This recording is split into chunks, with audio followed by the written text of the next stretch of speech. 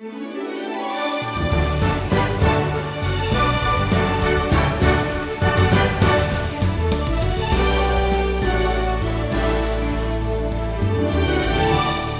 to the Wisdom Journey. Stephen Davey is taking you through the Bible, all 66 books, with a new lesson each weekday. Stephen is the president of Wisdom International. Today, we arrive in Matthew chapter 2 with a lesson called The Kingmakers Come Calling. God had a plan to announce the birth of Jesus to Israel and the world, and protect Jesus and his family. There was nothing that Herod could do to thwart that plan. Here's Stephen. If I were to ask you how many wise men visited Jesus in Bethlehem, you might say, and most people would probably answer, 3. Well, if I asked you when they arrived, you might say, well, they came to the stable to worship baby Jesus right after he was born. Well, what if I told you that neither one of those answers is true? Let's look at what the gospel accounts actually tell us about what happened next.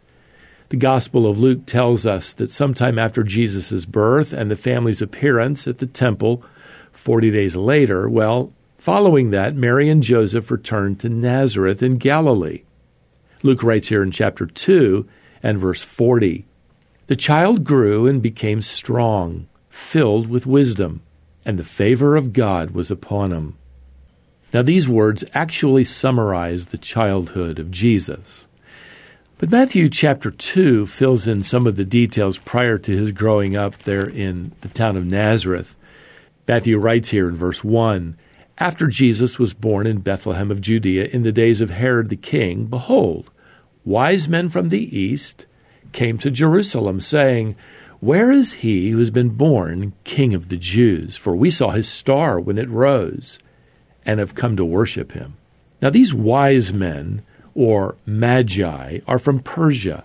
The magi happen to be the university professors of the sciences, languages, even mathematics and engineering. They were also associated with pagan astrology and magic. Magi and magic come from the same word. These men were responsible to tutor the royal family. In fact, no one could ascend the throne without receiving the blessing of the Magi. They were called the Kingmakers there in Persia. Well, Matthew tells us that they came looking for the newborn king of the Jews. They've seen his star, and they followed it to Jerusalem. Now, they lost sight of it once they arrived. The word, by the way, for star can be translated brightness. See, this is no ordinary star, and I realize saying that, it's going to ruin a lot of Christmas cards. It happened to be a brilliant light in the sky that was obviously supernatural. This would have been the same light that had guided the people of Israel as they journeyed through the wilderness in Exodus 13. This was the same light that made the face of Moses glow after he met with God in Exodus 34. This was the same brilliant light that knocked Saul to the ground on the Damascus Road in Acts chapter 9. You see, this star would have been none other than the Shekinah glory, the brilliant light of God's glory, which, by the way, explains how it appeared and then disappeared when the Magi arrived in Jerusalem, which forced them to go ask Herod for directions. Now, we're not told here exactly how the wise men connected this brilliant light with the birth of Israel's royal Messiah, but we do know that 500 years earlier, the leading wise man over there in Babylon and Persia didn't practice magic. That leading magi was a Jewish man named Daniel. The other exiles had the Old Testament scriptures available to them. I imagine Daniel was holding a Bible study for his fellow magi and exiles, taking them to messianic prophecies like the one in Numbers chapter 24, verse 17, written centuries earlier that said, "A star shall come out of Jacob, and a scepter shall rise out of Israel." In other words, the royal king, the Messiah, will be like a star rising in the land of Israel. Daniel would also have studied the prophecy in Isaiah 60, where we're told in verse 3, nations will come to your light, and kings to the brightness of your rising.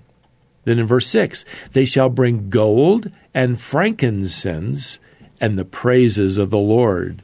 So the scriptures tell us the king will be like the brilliance of a rising star. By the way, over in Revelation chapter 22 and verse 16, Jesus Christ is referred to as the bright morning star.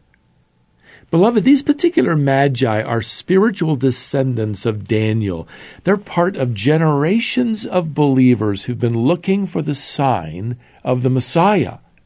And now they've seen it. The rising of starlight, as it were, a brilliant light over the land of Israel.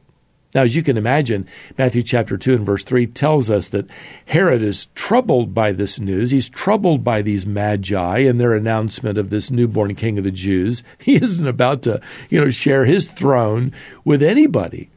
In fact, we're told here that all Jerusalem was troubled with him. See, this is front page news here. In fact, Herod calls the Jewish religious leaders and he asks them where the Messiah was supposed to have been born.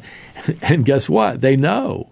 They quote the prophet Micah, who names Bethlehem as the place where Israel's ruler and shepherd would be born. Micah chapter 5, verse 2. So Herod sends them on to Bethlehem to find the child, and he tells the Magi to report back to him. He claims that he wants to go worship the baby as well. Of course, that's a lie. Well, as the Magi set out for Bethlehem, just a few miles away, well, guess what reappears at that moment? The star, this shining, brilliant light. Matthew writes here in verse 9 that the star went before them until it came to rest over the place where the child was. Now, was that place a stable? Was it a manger? No. Matthew clearly writes here in verse 11, going into the house, they saw the child with Mary, his mother. Now, the typical word for baby is brephos, but Matthew now uses the word paideon, and that's the word for a young child, a toddler. The wise men then present to Jesus, the little toddler, three kinds of gifts. They had been prophesied earlier that I read just a moment ago. Now, this doesn't mean that there were only three wise men. We're never given the exact number.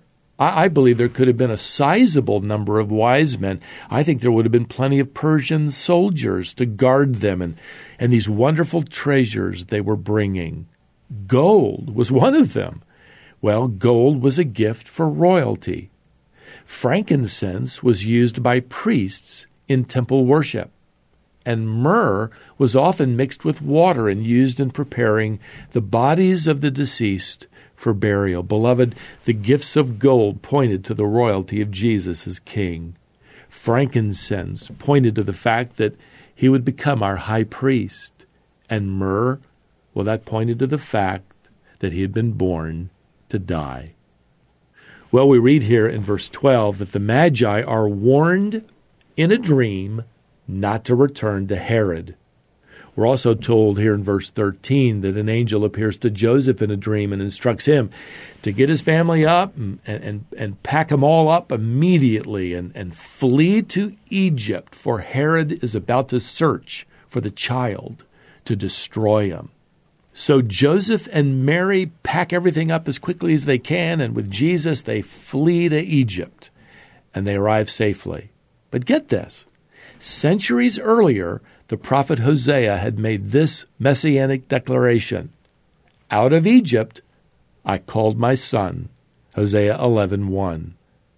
See, God the Father's plan all along was to call his son out of Egypt, alive and well. And let me tell you, no power in the universe can alter God's plans, including a paranoid little king named Herod. What about all that gold and frankincense and myrrh? Well, that's going to cover all of the expenses that Joseph's going to need to pay for to take care of his family while they're hiding out from Herod there in Egypt. Well, with that, we're told here in verse 19, when Herod died, behold, an angel of the Lord appeared in a dream to Joseph in Egypt, saying, Rise, take the child and his mother, and go to the land of Israel. Verse 23 is Joseph's response. He went and lived in a city called Nazareth, so that what was spoken by the prophets might be fulfilled, that he would be called a Nazarene. Have you picked up on the fact that every detail here is planned, if not prophesied? Nothing was left unattended by the Lord. Beloved, we have no reason to believe that God cares any less about us. The truth is, he loves you just as much as he loves his Son. In fact, the Apostle Paul says in Ephesians chapter 2 and verse 4 that God is rich in mercy because of the great love he has for us. So no matter what your circumstances might be today, difficult, dangerous, perhaps like Joseph and Mary running for their lives, discouraging, all the changes involved, well, you can trust the Lord's care for you and his attention to details, even if it seems like he's taking you to Egypt and back. You're going to be safely kept in the palm of his almighty hand. Well, until our next wisdom journey, beloved, may the grace of the Lord Jesus Christ and the love of God and the fellowship of the Holy Spirit be with you all. Amen.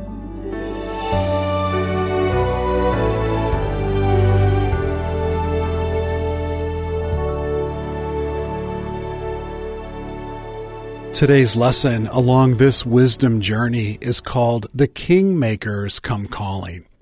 Stephen will continue teaching through the Gospels and all of God's Word next time. If it would be helpful for you, we send an email with a direct link to each episode that we release. If you'd like to receive the wisdom journey in your inbox so that you can quickly watch the video version or listen online, you can sign up for that. Visit wisdomonline.org/journey. On that page, you'll see information on all the ways that you can watch or listen. Please join us next time as we continue the wisdom journey.